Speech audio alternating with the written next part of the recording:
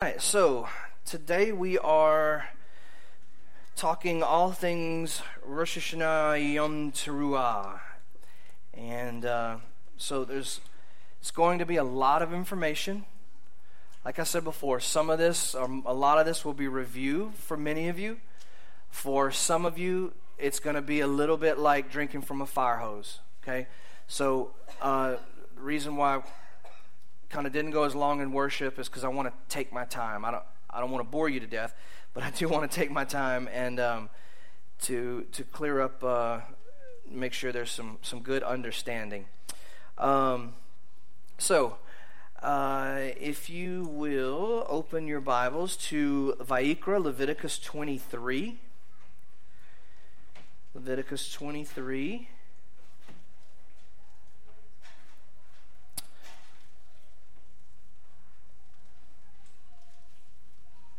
We will start there.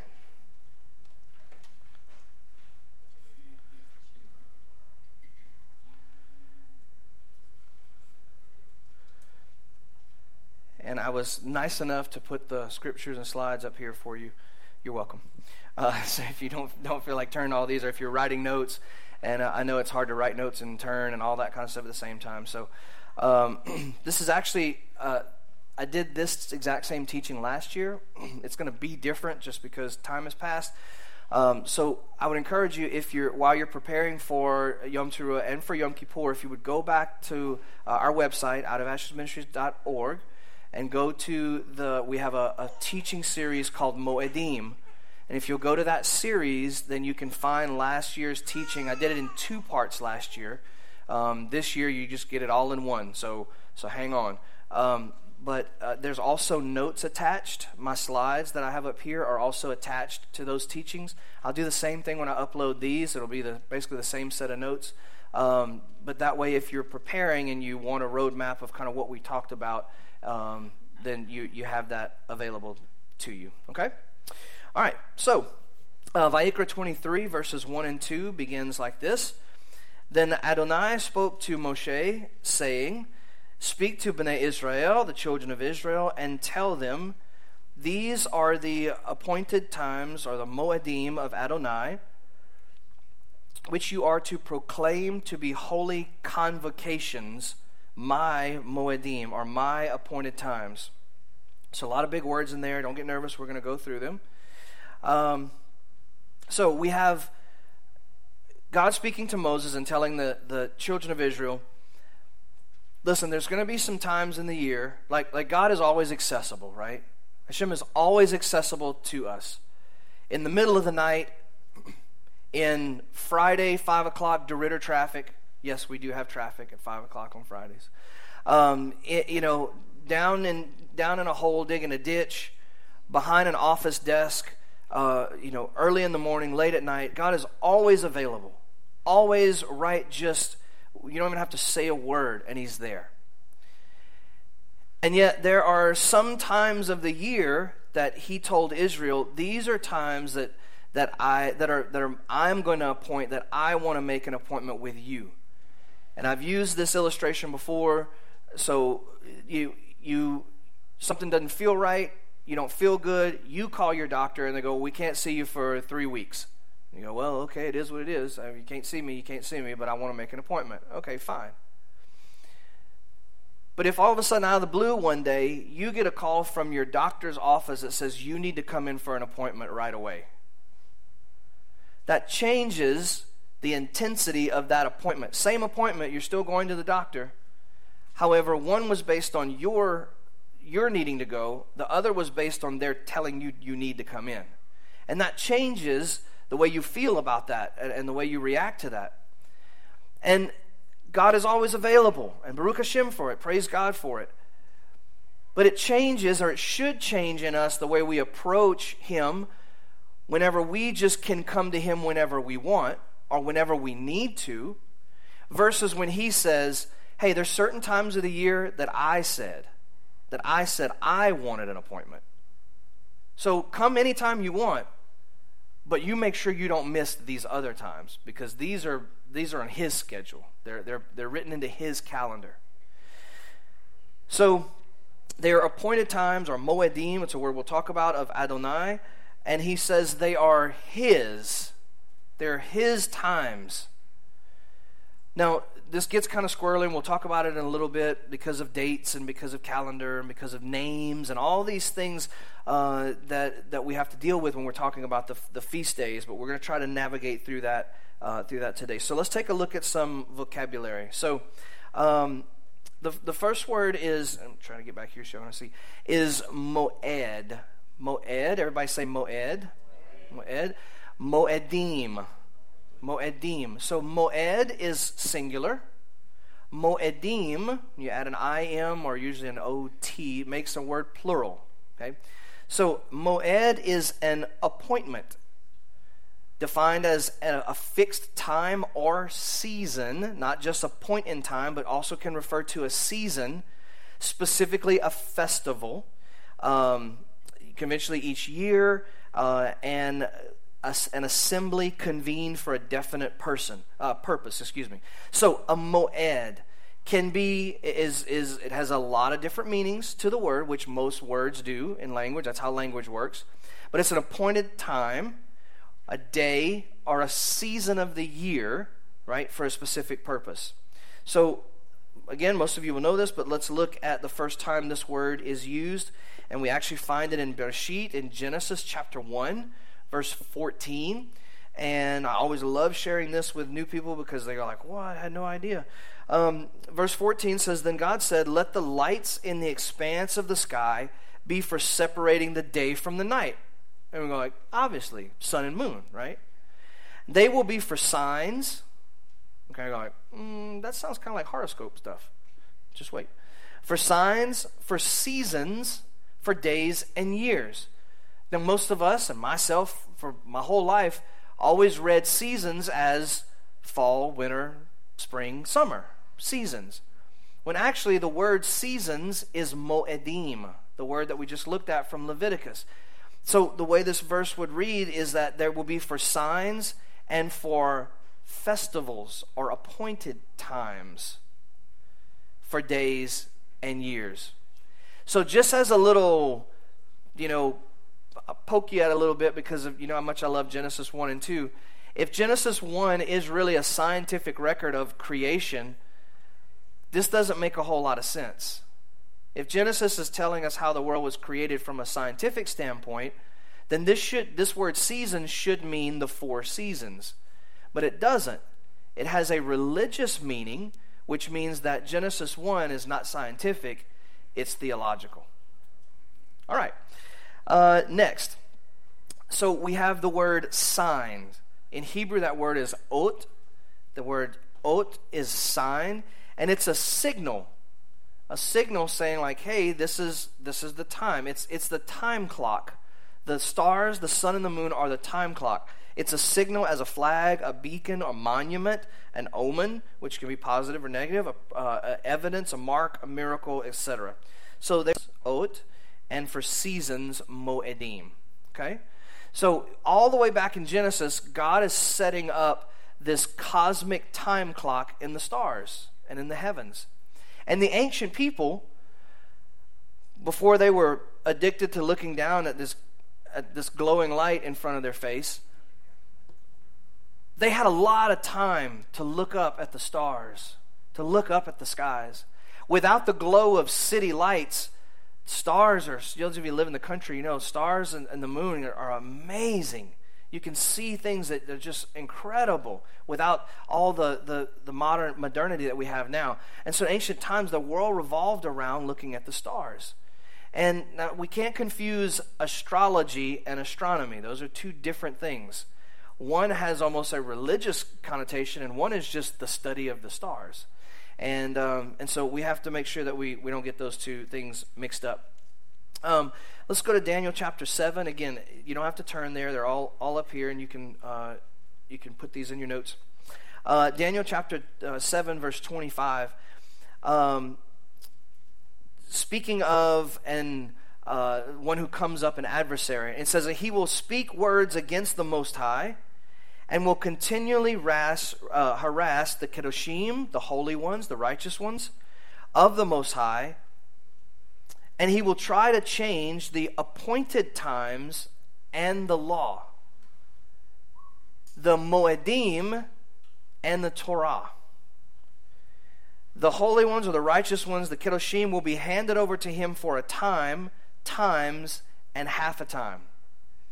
So this is Daniel 7, which we usually read in conjunction with what book? Revelation, right?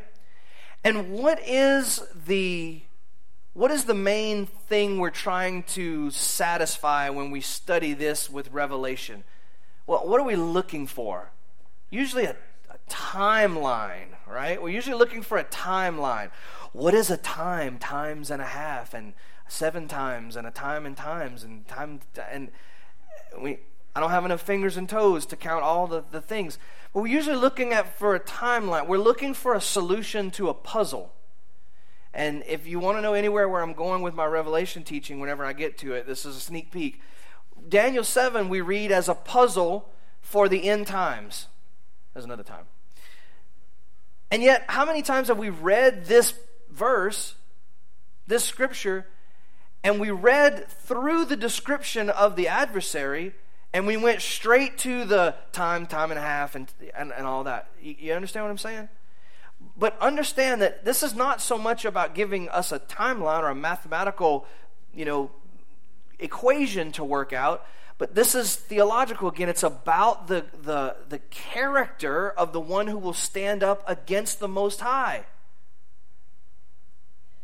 And what does it say? It says that he will harass the righteous ones. Okay, well, that's persecution. We have some idea of what that looks like, not as much in America as they do in other parts of the world. We're pretty comfortable. We have it pretty good. But then it says he will try to change the Moedim, the appointed times. Well, this is the Leviticus 23 Moedim. And God said, these are my times. I am appointing these. I am putting these into the structure of the cosmos. I am ordaining that these times that I'm telling you about are going to be set in the yearly cycle every year forever. These times are part of the DNA of what makes history and the future, past, present, and future. And this adversary, we know him in the New Testament as anti-Messiah. Anti-Messiah, Antichrist is not even really a person necessarily. It's an attitude, it's a lifestyle, it's a way of posturing. But the adversary, whoever it will be, the two things that he targets outside of just general harassment are putting a focus on changing and perverting God's times and his instructions, his Torah.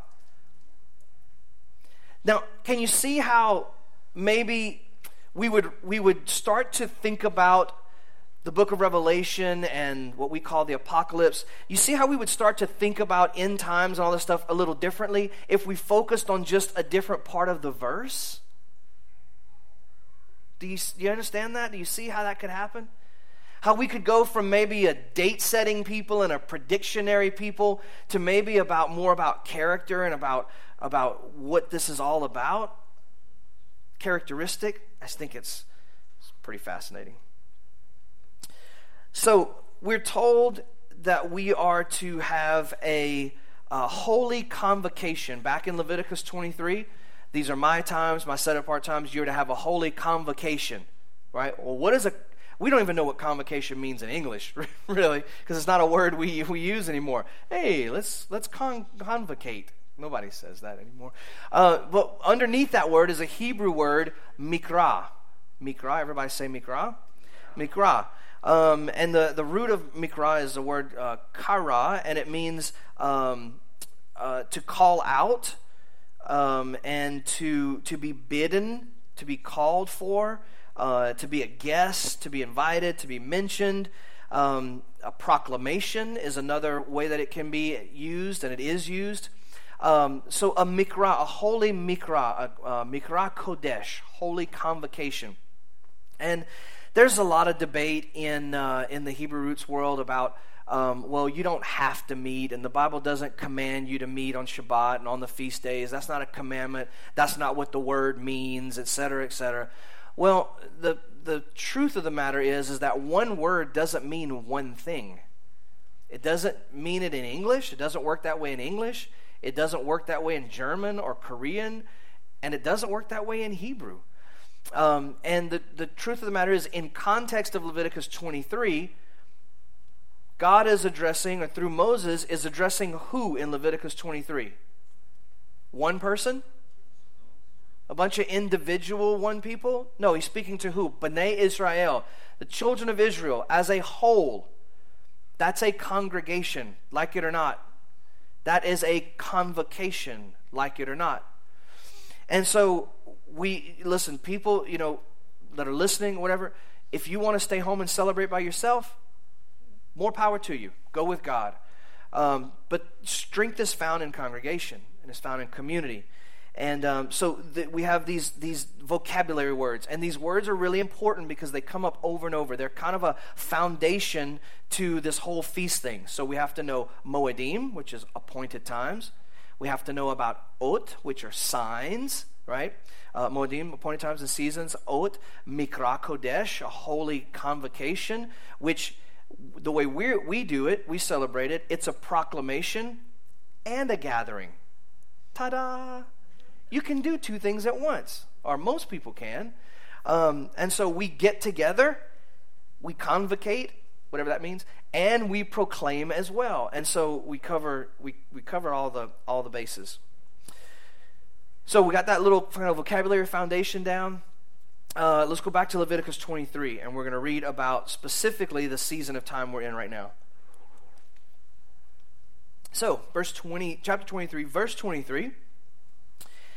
Adonai spoke to Moshe, saying, speak to B'nai Israel, again the whole nation, saying, in the 7th month, on the first day of the month, you are to have a Shabbat rest, a memorial blowing, a holy convocation. This is Tree of Life version. There's 100 different ways to translate this verse.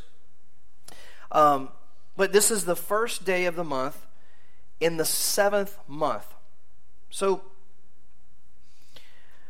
we have a Sabbath rest. So it's a Shabbaton.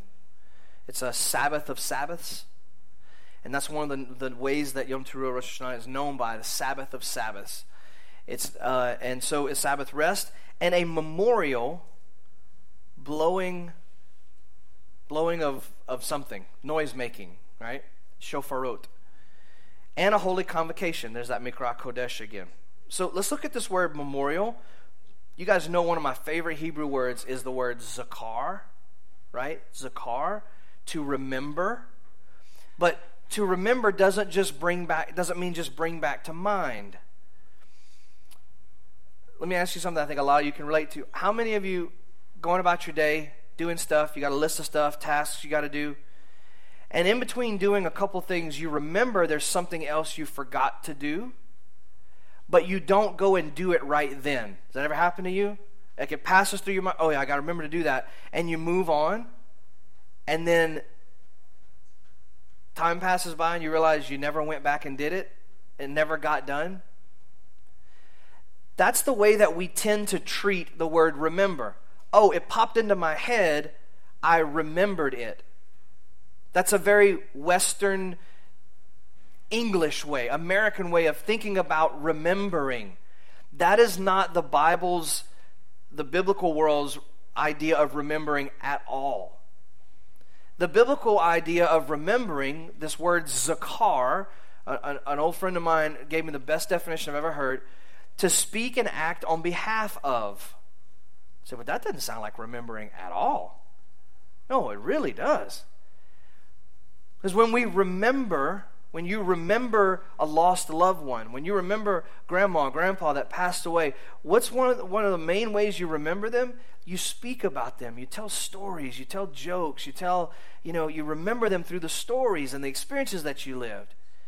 Maybe you act on their behalf in that maybe they really had maybe you're still going, or some people still go to the same church as their grandparents. Maybe not even because they really are excited about it, but that's just because what you do, and that's part of remembering them. It's part of that memorial to them.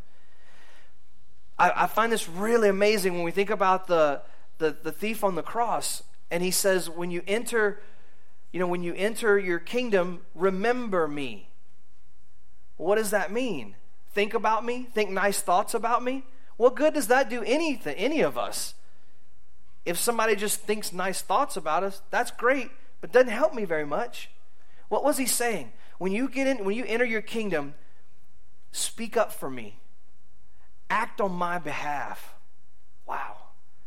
That's a lot different than just the way we kind of think like, oh yeah, hope I pop into your head. You remember this time we hang out together? No pun intended. Kinda. I see some of you. All right, you're just making sure you're awake. So this zakar is to remember, and I can talk about this word all day, but this word, a memorial, is a zikron, a memento, or a memorable thing, day, or writing, a record, to remember, to mention, to be mindful of, speaking and acting on behalf of. So whatever this day is, whatever this Yom Teruah, Rosh Hashanah, we're going to talk about the names later, whatever this day is, it's supposed to be remembering something. It's supposed to be a memorial of what hopefully we'll find out by the end of this teaching. Numbers 29, verse 1. Repeating the commandment, and it says, on the first day of the 7th month, you are to have a sacred assembly, Mikra Kodesh, and you are to do no laborious work. It is for you a day for sounding the shofar. And this again has been translated a lot of different ways. People say, oh, it doesn't have to be a shofar. You can just holler and scream and do whatever. Yeah, you can. It's a day of noise making. It doesn't have to be like, the shofar is not magic, and it doesn't have to be a specific thing. It's a day of noise making. So that's the commandment in Numbers 29. So in the sequence of the fall feast, the Moedim, we have the Feast of Trumpets, Yom Teruah, which is about repentance, right? So the whole thing about the fall feast is that they are connected to the spring feast in a really interesting way.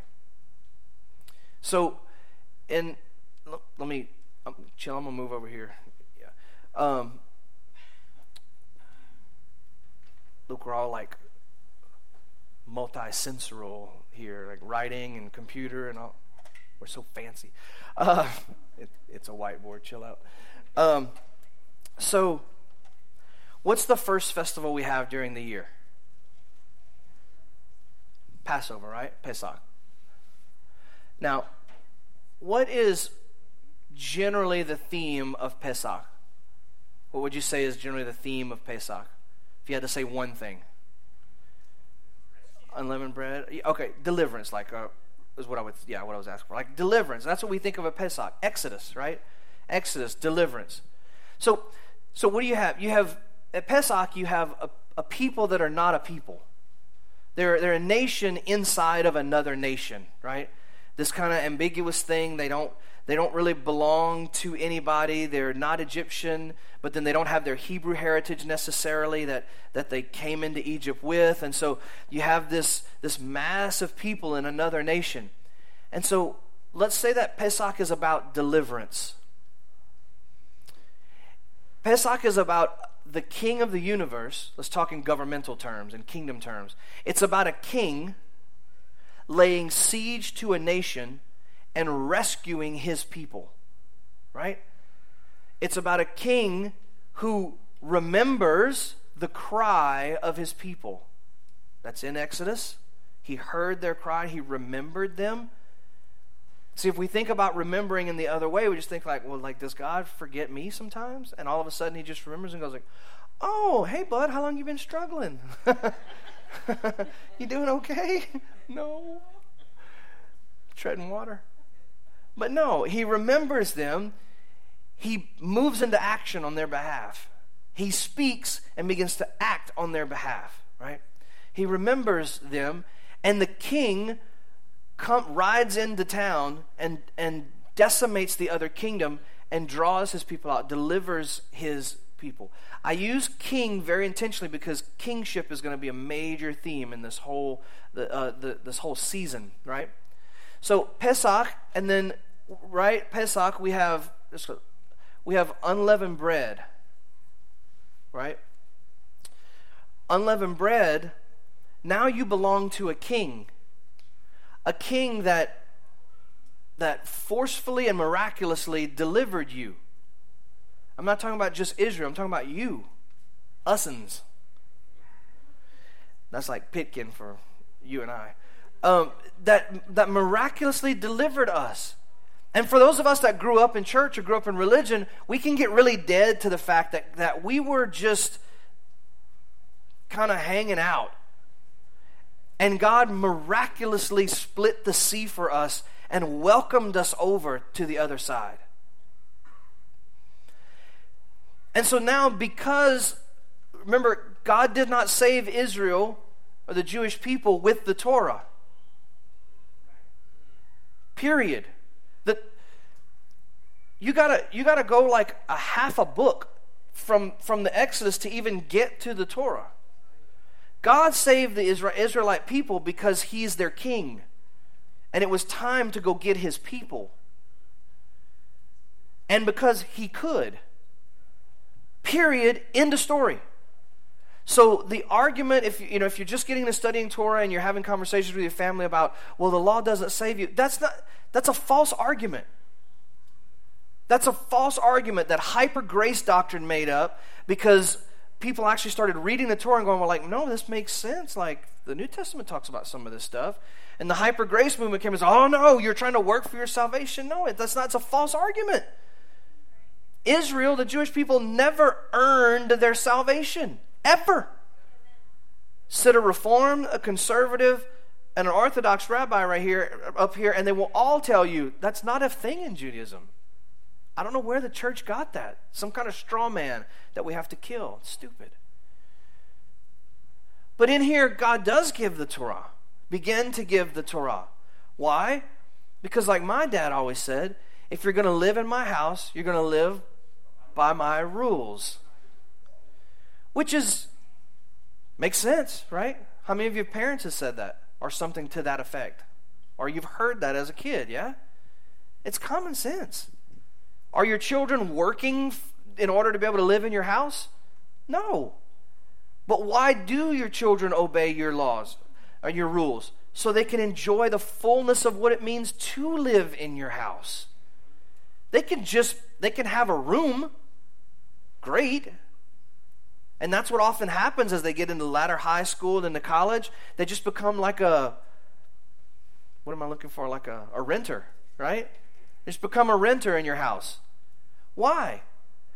Because it's not about the where they live necessarily. It's about the interaction and the communication and the fellowship, the being together. And these festivals are all about living in the house, the kingdom of God, and being in fellowship with Him. So the Torah doesn't save us. It's insanity. But because we have been delivered by the divine King in His righteousness, His miraculous power, and we get to live now in His house, in His kingdom, I don't want to just be somebody that rents. This is my permanent home now. And I want to enjoy all of what the house has to offer. I've used this illustration too before, and I know some of you are familiar with adoption, so hopefully this, and you've confirmed this to me, but you adopt a child, and that's a legal thing. When you legalize or formalize an adoption, that is legal. They are your child legally. That's like deliverance, salvation. God delivers us. He saves us. When we accept that, it's done. We're His. However, that adopted child has a choice. Whether or not they're going to conform to the atmosphere and the rules of your house or not. They can be legally your child, but not enjoy what it really means to be your child. Right? And what's so sad is we have a kingdom full of children of God that are legally the children of God. I believe they've given their lives to God, and they've accepted Yeshua, and they want to follow Him and want to do everything that He wants them to do. And yet, because we've taken out the Torah, we're not really enjoying the fullness of the house. Hope that makes sense. All right. So unleavened bread is that getting the old stuff out so that we can replace it with the new leaven, which is the Torah.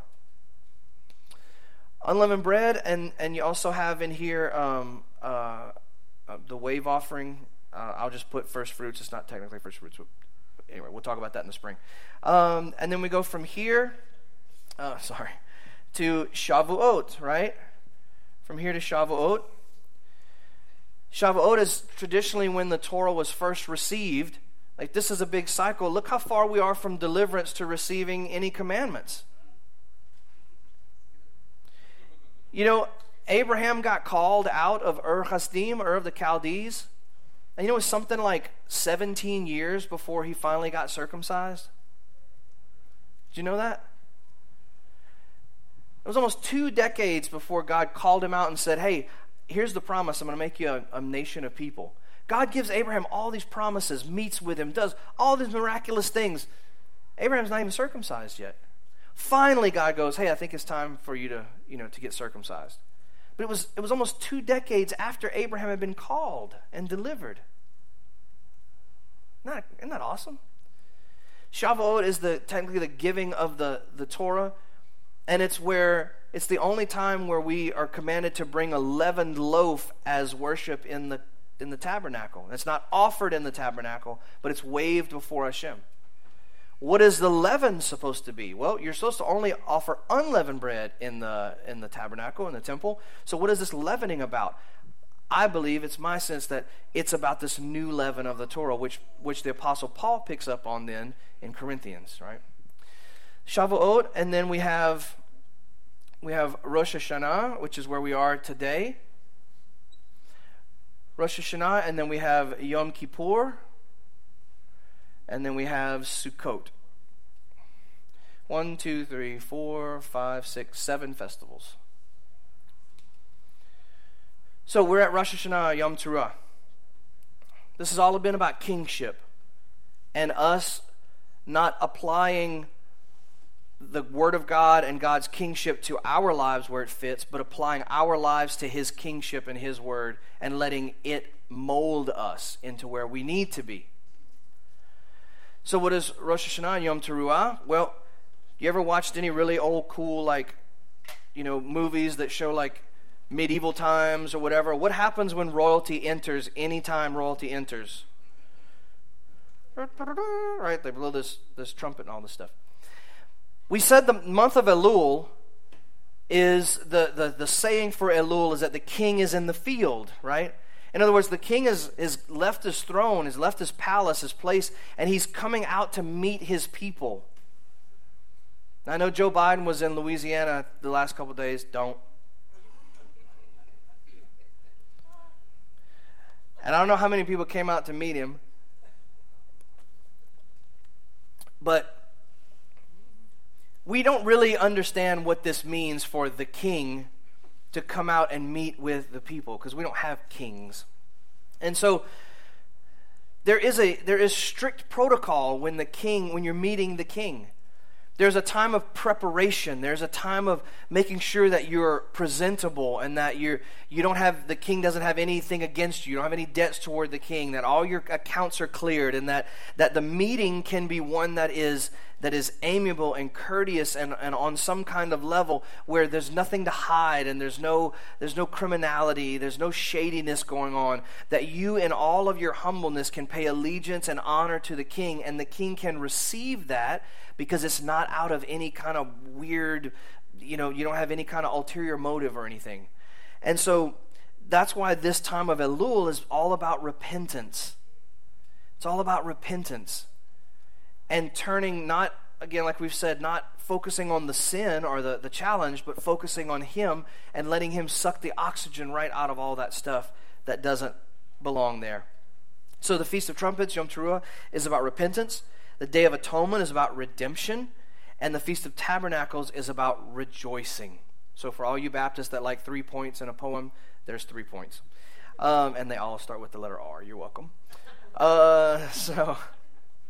So these are various names for the Feast of Trumpets. Now, we're not going to be able to go through all of these, but I want to share a few with you and kind of hopefully spur you on to study some more. There's a big debate in the kind of the Hebrew roots Messianic community. What do you call this day? Well, Leviticus 23 and Numbers 29 talk about a day of blowing trumpets. So the day is called Yom Teruah. Period. If you talk to a Jewish person, it's Rosh Hashanah. They understand Yom Teruah, obviously, but it's Rosh Hashanah. That's what it's called. Well, what is Rosh Hashanah? Well, it's head of the year. And then we get all like our circuits start to and things start to smoke, because Exodus tells us that Pesach is supposed to be the beginning of the year. But the Jews are saying that the beginning of the year is in the 7th month. How dare them change God's calendar? Pump the brakes, Skippy.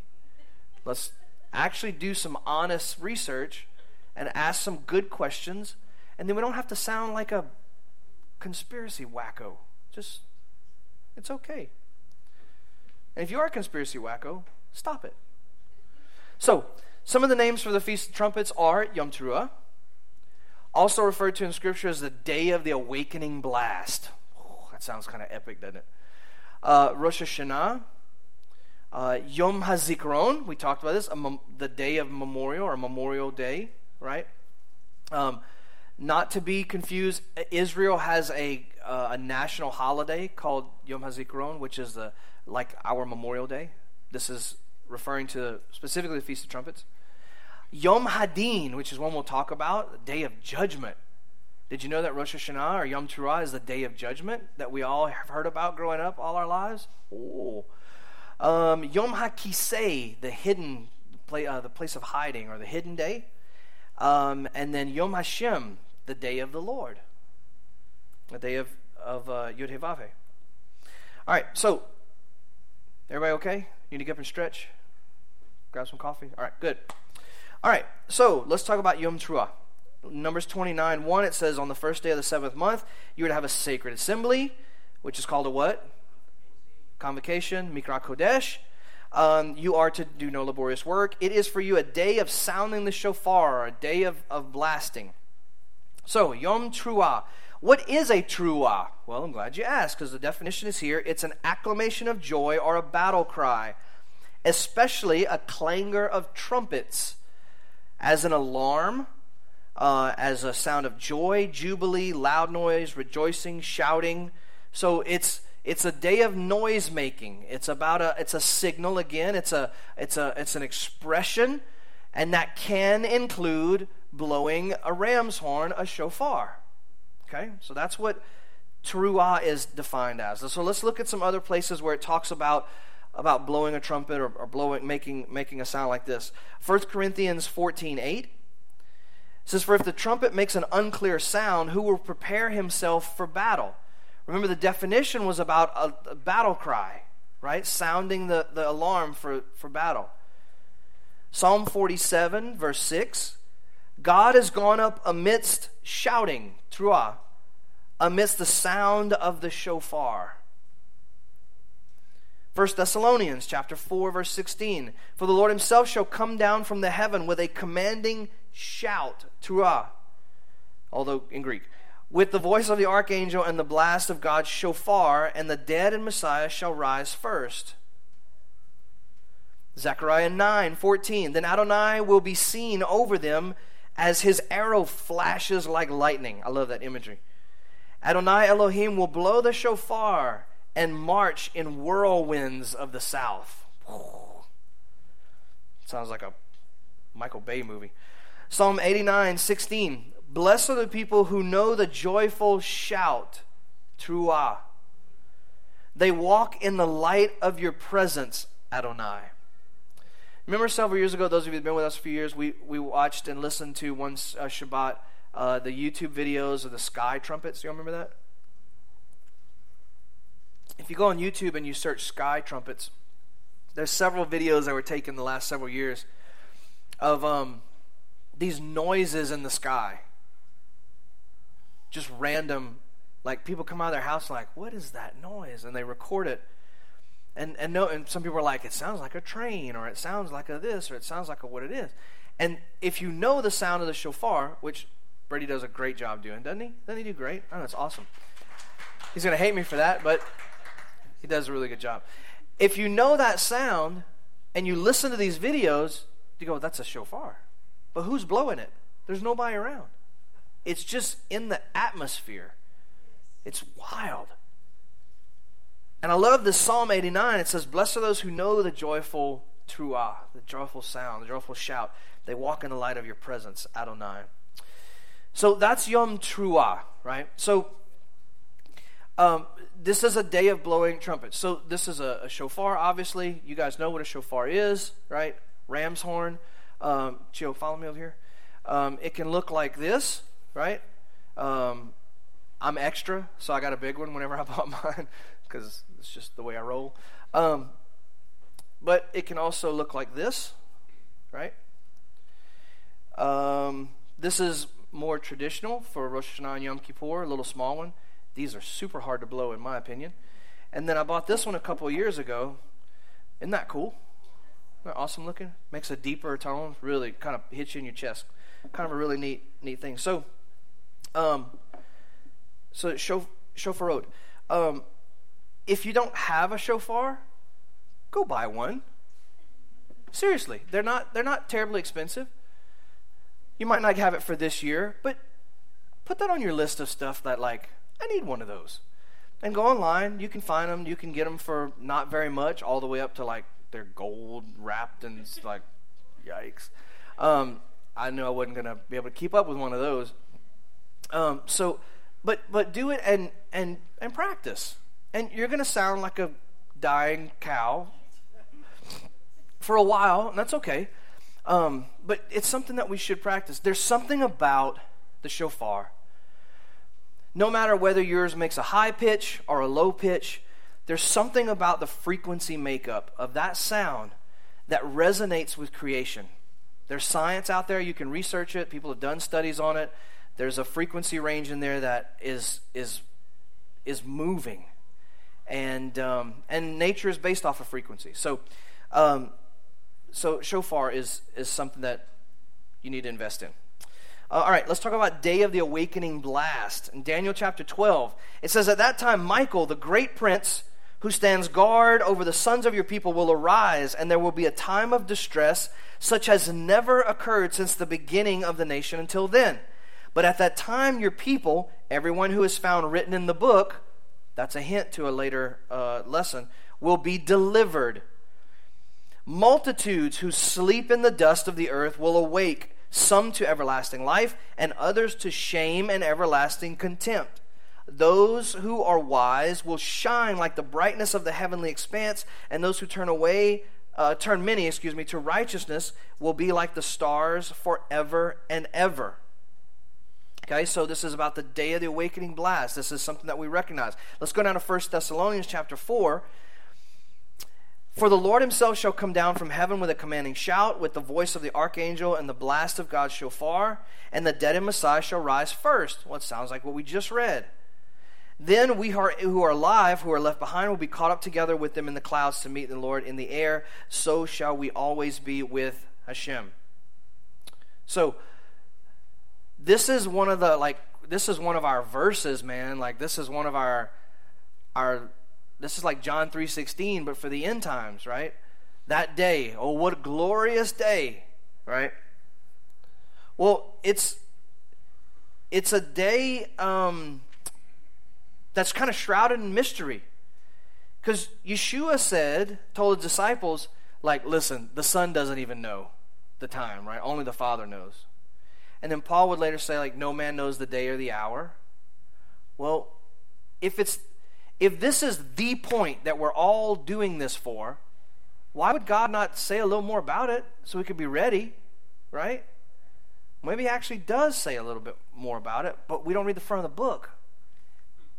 So we don't realize that this day is the day we're about to celebrate. This day right here is the day we're about to celebrate. Yom Teruah, Rosh Hashanah, is also known as the day that no man knows. Why is that the case? Well, because, here, I'm making the camera guys work today. Come on, chill. Stay with me, bro. It's a day when nobody knows. Now, today, we keep a fixed calendar, right? Set by Hillel II, who was one of the last princes of the Sanhedrin after the destruction of the temple. In Jerusalem, and then eventually in Yavne after, and from there the Sanhedrin dispersed. He calculated a calendar for us to use because the Jewish people, for the second time in their history, were not going to all be in the same place, in the same land, right? They were going to be stretched all over the place, the great diaspora, dispersion. So Hillel said, so that we as a nation can continue to honor the Torah and keep the feast, I'm going to calculate. And it was brilliant. I mean, it's off, but it's still brilliant. But how was it done before we had a calculated calendar?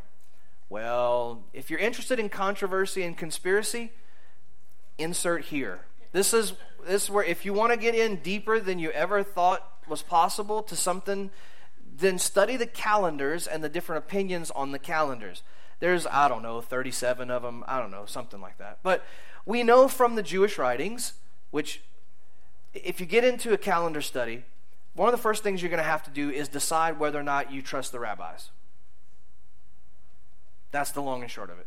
If you don't trust the rabbinic writings and you throw those away, then you open yourself up to a virtual Pandora's box of calendar possibilities.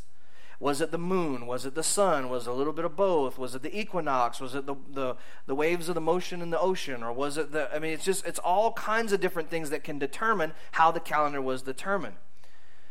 I, for one, trust the rabbinic writings. Let me clarify what I mean. A lot of Mishnah and Talmud is history, not theology. There's theology in Mishnah and Talmud that I'm like, you guys are crazy. But there's also a lot of history in Mishnah and Talmud that tells you like, oh, when the temple stood, this is exactly what happened. See, we don't have to make stuff up. It's in a book. But we go, oh, the rabbis. We're so ignorant and arrogant. So we know that during the time of the first temple and the second temple, that the calendar was set by the sighting of the moon, right? So, no cell phones, no Facebook Messenger, no Instagram or TikTok.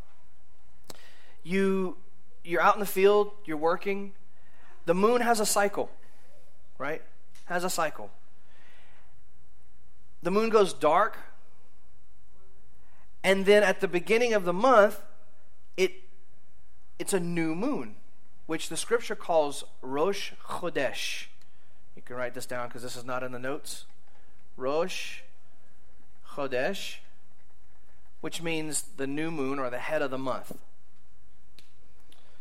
And what happens when the moon begins to be illuminated is a little sliver, right? You just barely see a little illuminated edge of the moon. You can watch this. Just start looking up at the sky at night. Watch this. The farmer's calendar, the almanac, and even some of the little calendars you buy today still have the phases of the moon on them. This is how Israel determined its calendar. So what you had is you had set up in the first temple and second temple, you had the Hall of Hewn Stones, right? We've heard about the Hall of Hewn Stones. And in the Hall of Hewn Stones, all around you can find artist depictions of this online, you had pictures of the different phases of the moon all around, painted on inside the Hall of Hewn Stones. And so what would happen is you see the moon, the middle of the month is a full moon, right? It starts to wane, it starts to go dark. You're waiting for the renewal of the moon. Now the moon is not new, it's renewed, right? It's not like God makes it dark so he can take it around back and tinker with it and then ta-da, new moon. No, it's the same old moon, it's just renewed, right? So you're watching the moon wane and you're waiting like, okay, it's about to be a new moon, which we're commanded in Torah to celebrate the new moons. And so you start to see it and you see it. It's a clear night and you see it. What do? If you spot it, you rush to the temple. If you're around Jerusalem, you rush to the temple and you call to the priests and say, I've spotted the new moon, the renewed moon. And they call you up into the hall of hewn stones, and they say, look at all these pictures and tell us what you saw. And if what you saw is indeed the first sliver of the new moon, you're one witness. Great. It's still not a new month. Because what do you need to establish anything in Torah? 2 witnesses, right? Okay. So another farmer comes in from the other side of town going, I sighted the new moon. Come in, tell us what you saw. Takes him into the hall of hewn stones. Tell us what you saw. If his description matches the first guy's description, then you have 2 witnesses in agreement. Still not the new month. Because the Torah tells us that the Sanhedrin will declare, it is up to the Sanhedrin to declare, this is in Deuteronomy 17, the Sanhedrin will declare the times and seasons. I said earlier, God said these are my times, right?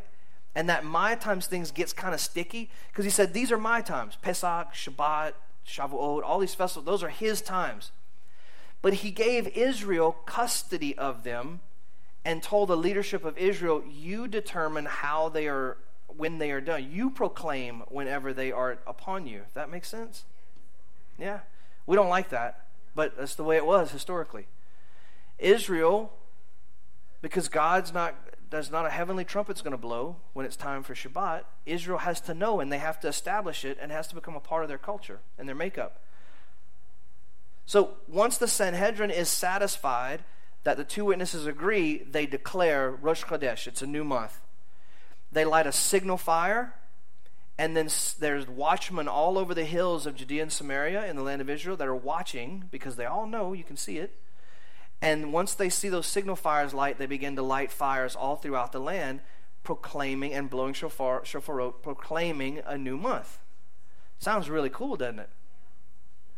Well, there's a lot of problems with doing it like that today. Number one, please, I'm going to try to not be too facetious. No, I can't help it. I just can't. People that read the Torah and go, well, we declare the holidays when we sight the moon. That's great. My question is, where are you citing it from? You can't cite it in Pickin and say, this is Yom Teruah. There wasn't no Pickin in the Torah. You can't, you actually, when you cite the moon from your geographic location, you're actually breaking the Torah. Because Jerusalem is the center of the universe, quite literally. It is the Holy of Holies of God's cosmic temple. So you can't go outside of it and go, well, we declare, because we got 4 people in our home Bible study, and we say, Yahashua Shamalama Ding Dong, that's his name, and that's the only name he should be called by, and that's the only way he answers. We declare from our back porch that this is the day. See, I can't help myself. I can't help. Yeah, but the Jews, how dare they take authority over God's feasts? But I can. What? Oh my gosh. We're such in bad shape.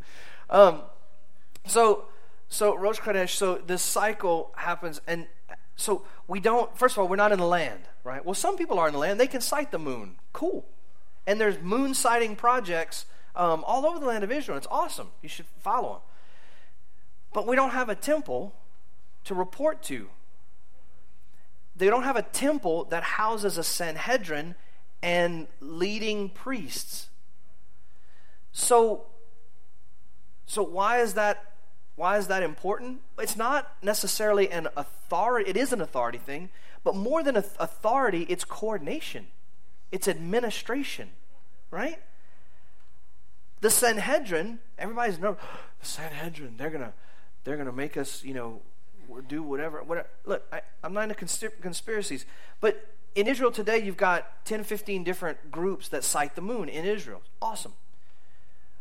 But then who do you report to? Who do you come together to coordinate and go, okay, does everybody agree? Like, did we all see the same thing? Okay, cool, let's do it. There is no body like that. The government is not doing that because they're a government, they're a democracy, not a theocracy. So they're not doing that. So it doesn't work. It doesn't work that way. So what do? Well, OAM has just decided that we're going to go with the last ruling of the last Sanhedrin. That everybody pretty much agreed and went, okay, we'll go with that. There's some splinter groups that didn't agree, but you're always going to have that. So that's why we do what we do. So I took way too much time on the calendar, but that's the Cliff Notes version. So back to our point. How is this a day that no man knows? How is it Yom HaKisei, the day that's been concealed? Well, because you're in the middle of the month, you got a full moon, you know the new month is coming, Rosh Chodesh is coming, but you don't know when. Based on the math and the science, there's like 28 point something days in a month, or 29 point something. Anyway, when you average it out, 29 or 30 days in every month in the Hebrew calendar, which there's a few more days in the Hebrew calendar than there is in the Gregorian calendar. But you know the new moon is coming. You just don't know when. Is it going to be tomorrow? Is it going to be the next day? What if there's cloud cover and you can't sight the moon? Ooh. So the point of this 1 Corinthians and Thessalonians passages is that you are to, Paul even says, like, don't be ignorant of the times and seasons. People that don't know the times and seasons, what does he mean, seasons? Not the 4 seasons, not the 70s quartet, the 4 seasons, 60s, whatever. Not the 4 seasons, the Moedim. Paul's talking about the same Moedim we've been talking about in the Torah. Don't be ignorant of the times and seasons, right? People that don't know the times and seasons, they're running around like chickens with their heads cut off. You, the covenant people, should not be like that. You should be watching and listening. Blessed is he who knows the sound of the shofar, right? We just read that passage. And so we should know. Does it mean we're going to know the exact day that Hashem returns, that Yeshua returns? No, but it means that we should be in the season. How are we in the season? We just stay in his cycles. You stay in these cycles, you're always going to be in a hot spot. God never does anything according to these cycles. Go back in Israelite history, in Israel, in the history of the Jewish people, every major event happens on one of these feast days. And some minor feast days that are embedded in here. Everything. This is God's heartbeat. This is his operational manual. You stay plugged into this cycle, you're not going to miss it. I just wish I don't want to miss God. How many of us ever prayed that prayer down at an altar? I just don't want to miss God. With all intention. I don't want to miss what God's doing. I don't want to miss the move of God. Why do we have to question that? We don't have to question it. God told us when he was moving. This is when I'm moving. This is when I'm coming out to meet you. Just show up. It's good. It's good. Let's see. Man, okay. So, let's go on. 1 Corinthians 15. This is only part 1 of this teaching. I haven't gotten to part 2 yet. So, real quick. Behold, I tell you a mystery. Paul says it's a mystery. We shall not all sleep, but we shall all be changed in a moment, in the twinkling of an eye, at the last shofar. That's a cool phrase, and I'll tell you why in a minute. The shofar will sound, and the dead will be raised incorruptible, and we will be changed. For this corruptible must put on incorruptibility, and this mortal must put on immortality. So where does Paul get this idea of the last trump? This phrase is not anywhere in Scripture at all. Where does it come from?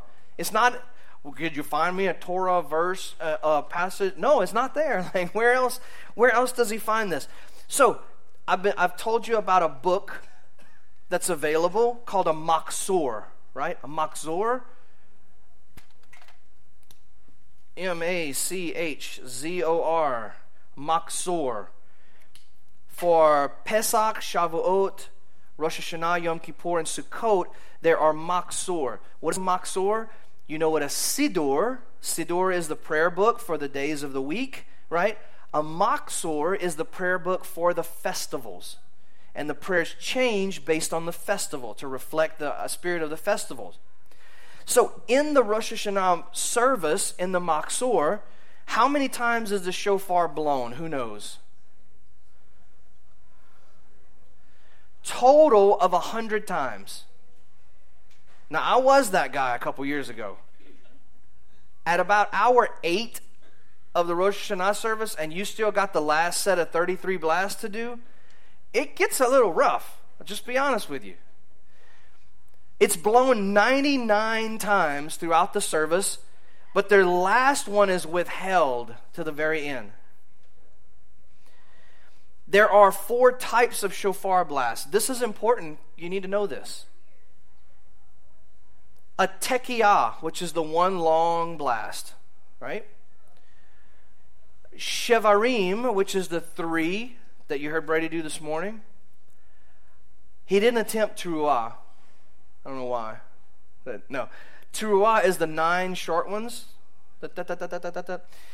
Staccato blast. So when you see the word Yom Teruah, this is actually what a teruah is. It's 9 short staccato blasts. And then a tekiyah gedolah, which is a great blast. And that is the last. So whenever I blow shofar at the beginning of service, usually that last one where I start to kind of turn shades of red and blue that look unhealthy, that's tekiyah gedolah. That's the last one. That one is withheld. There's the series of 99, 33, 33, and 33, and the last one is the tekiyah gedolah. So what is Paul, where did he get this idea of when the last trump sounds? Where did he get that idea? It's not in Scripture. He got it from Jewish tradition. All right. So let's see where we're gonna. I'm gonna try to finish up because I want to talk about. Traditions. Traditions. Not that one. This one. So we'll look at a few more names for. Is this helpful? Kind of review, or it just leads to like, okay. So, all right. So it's also called Yom Hadin, the Day of Judgment. I included this about the Day of Judgment in here because I know how much we've all focused on Judgment Day. That's kind of a big thing in our theological background. Judgment, the judgment. Are you ready? How many of you went through like something like Heaven's Gates, Hell's Flames when you were a kid? Some of you do. Some of you are too old to remember, or too old to have gone through that. But it's like they took part of the church every Halloween, and they took all the Sunday school classrooms, and they made them into like, teenagers drinking at a party.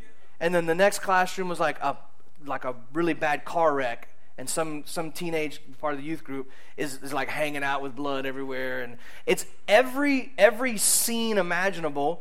That it's like a young pregnant girl, a teenager giving birth, to like a dead baby, and like it's all this stuff. And then you go through that was in Lafayette. That was happening in Lafayette at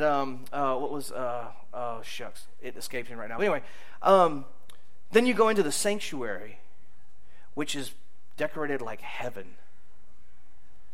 And there's the judgment. And you have to decide at that moment whether you're going to get saved or not. We're all, no pressure. They haven't manipulated you at all. I got saved every year.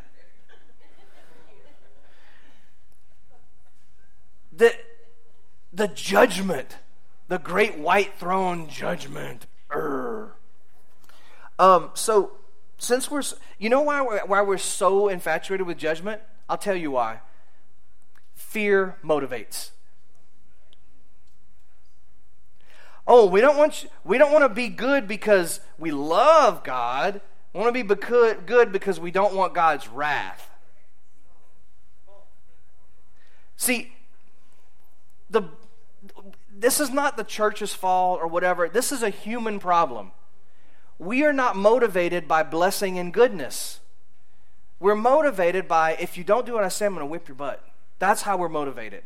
Okay. Like our kids don't care. Like I'll take you out to eat and whatever. Like they don't care. Whatever. We're motivated by fear. Hello, current situation in our nation and all over the world. You notice how much trouble we have today? How much stuff is going on? And how it's all being used to instill fear? It's all about fear. And sadly, the church has done a pretty good job at co-opting that strategy. And we focused on the day of judgment. But we don't even know when the day of judgment is. I don't know, it's someday in the future. The scripture tells us it's Rosh Hashanah. It's this day. This is the day of judgment. God has always desired to forewarn before he brings judgment. The number 40 has always been a time of testing, warning, and preparation for transition. Okay? Always. In Judaism, it's understood that every year on this day, Rosh Hashanah, Yom Teruah, the heavenly court is in session. There are books that are open. We've heard of books, right? If you've only read your New Testament, you've heard of books. You've heard the Lamb's Book of Life. There's a good chance you don't know there are any other books. Oh, but there are. The books are open. God looks over every person's account to see how he took care of how we took care of God's investment in us the past year. This is not salvation. Relax. This is the parable of the talents. Rosh Hashanah is the parable of the talents. What did you do with what I gave you last year? Let's open up the ledger and let's see. The trial lasts 10 days from Rosh Hashanah to Yom Kippur. So you have, let me do it this way so you can see. You have Elul, which is 40 days of preparation, right? For repentance, testing, transition. Yes, we've experienced all those things the last 40 days. Rosh Hashanah, the heavenly court is seated, the judge is seated, the king is seated. He's been proclaimed, he's been heralded, he takes his place. Books are open to see how everyone did with the investment. That reconcile process takes 10 days between Rosh Hashanah and Yom Kippur. Those are called Yamim Noraim, the days of awe, because everybody is awfully hoping that they're found in the right book. So 10 days, and this is the 10 days we have to complete our repentance and amend our ways before the judgment is set and before the books are closed on Yom Kippur. We're going to talk about this next week. Books are opened on Rosh Hashanah, they're closed on. So one of the greetings for Rosh Hashanah is, may you be inscribed, or may you be written for a good year. Okay? And then on Yom Kippur, the greeting is, may you be sealed, right? Because the books are closed on Yom Kippur. It also in this traditional belief, everyone in the world, not just Israel, everyone in the world passes before the heavenly judge like troops in review. The sentences are then meted out during the following year. Again, this is not salvation. This is stewardship. Rosh Hashanah is about stewardship. So think about that. If you didn't repent of stuff last year, and this year was really, really, really rough, maybe, I'm just saying, it's worth a try to be transparent this year and get it all out and not just confess it, but actually true repentance, actually true turning and change our behavior. And let's see if maybe next year works out a little better. I don't know. I'm just trying to give you some. 2 Corinthians 5:10, we all must appear before the judgment seat of Messiah so that each one may receive what is due for the things he did while in the body, whether good or bad. How did you steward your time in your body? 1 Corinthians 3:13-15, each one's work will become clear, for the day, which day? Yom Hadin, Judgment Day, will show it, because it is to be revealed by fire, and the fire itself will test each one's work, what sort it is.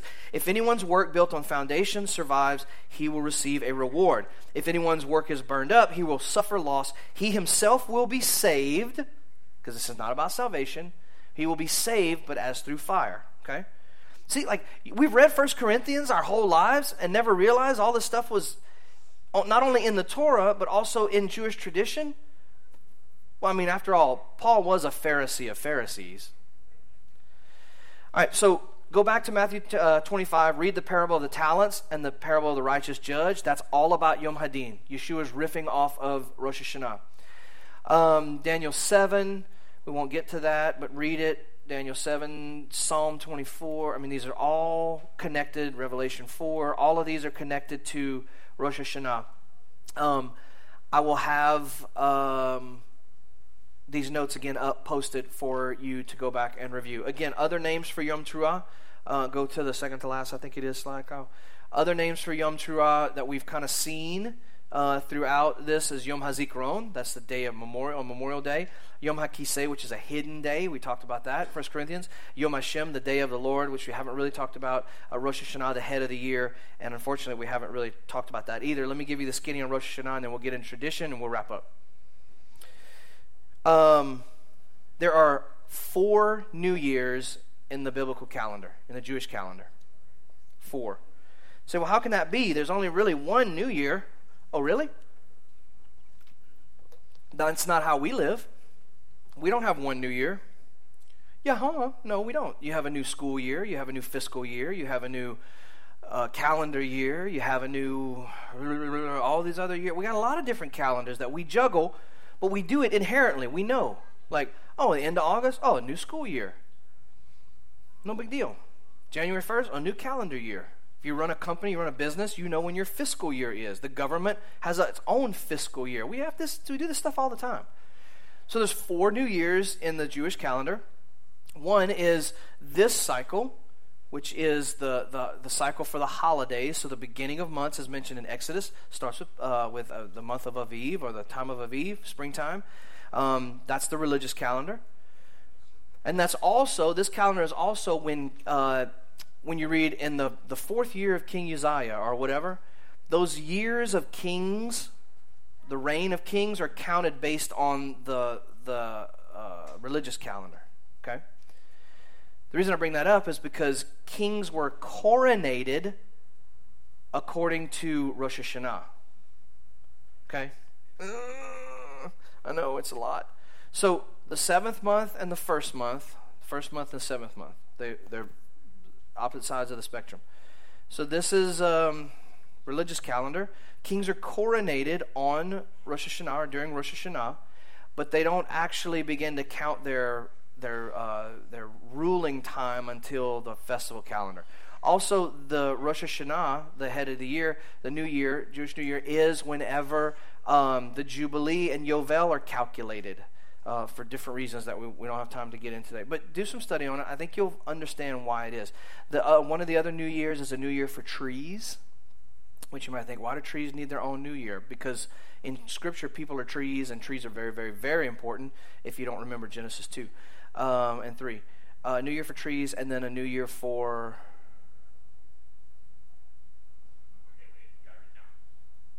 holidays, coronation, trees, harvest. Thank you. There you go. Okay. So the four New Years.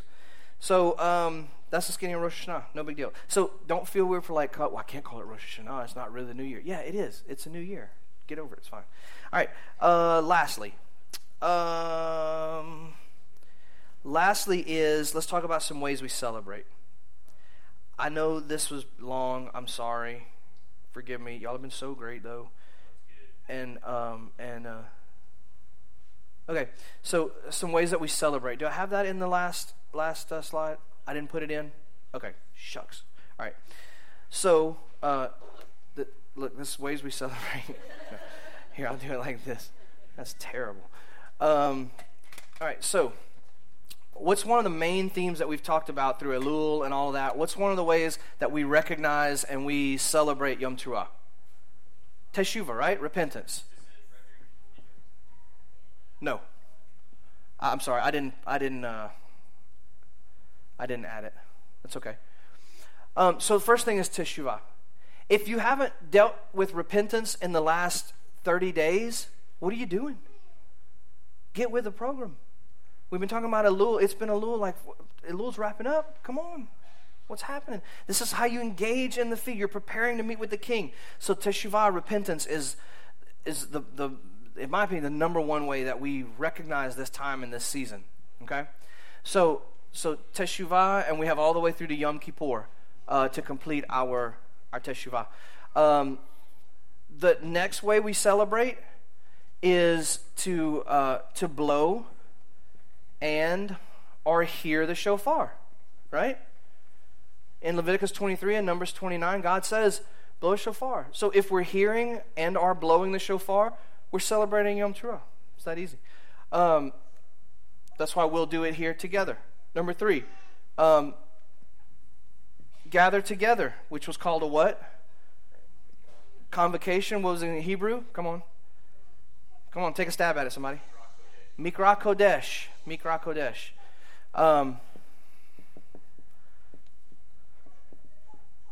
Like you can read any of that. Mikra Kodesh. So gather together, right? It's one of the ways that we celebrate. We'll gather together and we'll proclaim it. We'll do that together. Number 4, a fourth way we can celebrate it. Our favorite. And just like every other Jewish festival, because the Jews are awesome, they have symbolic foods that you eat during this time that follow the harvest cycle in ancient Israel, and now they are symbols of a joy and of God's faithfulness and sweetness. So one of the main things is apples, right? We have like 15 different apple desserts coming for Rosh Hashanah. Apples, honey, pomegranates are a big deal. Dates, challah, special challah that Heather will make. That's beautiful. She braids it and does it in a circle. It's awesome. So we eat. Let me say this. Remind you all, just if you want to bring any food, get with Miss Janice. But these traditional holiday foods, it doesn't mean that you eat only that, right? Just because apples are traditional to Rosh Hashanah, apples and honey and stuff, you don't only eat apples. It's like saying, well, turkeys are traditional for Thanksgiving, but there's no dressing, there's no cranberry sauce, which I don't know why you'd like that nonsense anyway. But no, there's no dessert, there's no pecan pie, there's no none of that. You'd be like, what? That's not Thanksgiving, right? Right. So Rosh Hashanah, you eat apples and those things, but like you eat stuff. It's food. It's a meal. It's a big party. So we eat, and we will do that Wednesday night. Last is a little ceremony called Tashlich. Tashlich. And I love this. We haven't done this in the past. We're going to do it this year because now we have a pond, and you need water to do it. So Tashlich is a short ceremony that you take either stale bread or pebbles, pea gravel, like rocks, whatever. You go to a body of water, and the bread and the pebbles symbolize the kind of the remnants of the sin that you're repenting of. And you spend some time in quiet contemplation, and then you toss the bread or the pebbles into the water, signifying that they're being cast into the sea of forgetfulness. You with me? This means yes? Okay. I know you're asleep a little bit. But so that this Tashlich service, Tashlich means casting, or to cast away. And so we're gonna do that this year. So finally, in wrapping up, because I had a couple questions last Shabbat. I was like, hey, could you kind of tell us what service is gonna be like? Because we've never done this before, and we don't want to be surprised. So yeah, absolutely. So we are going to we're gonna have a few songs Wednesday night. There are gonna be a couple of them are gonna be straight Hebrew. But it's okay. I'm going to translate them for you, and I'm going to push you to learn them a little bit. One is called Matovu, which if you want to start kind of practicing it, you can.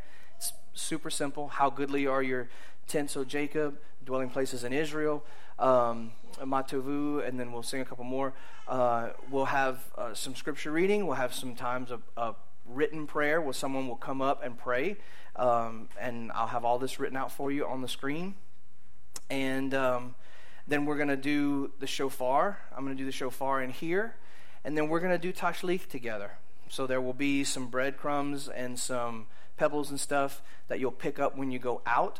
And we'll all walk to the pond together and around the pond, because we have a pond, why not? And we'll do Tashlich together. And then after, on our way back from Tashlich, bring your shofars. By the way, if you have shofarot, bring them Wednesday night. Then we'll all blow our shofarot. And then we'll come in and we'll eat. Cool? And that'll be our Rosh Hashanah service, our Yom Teruah service. So bring your shofarot,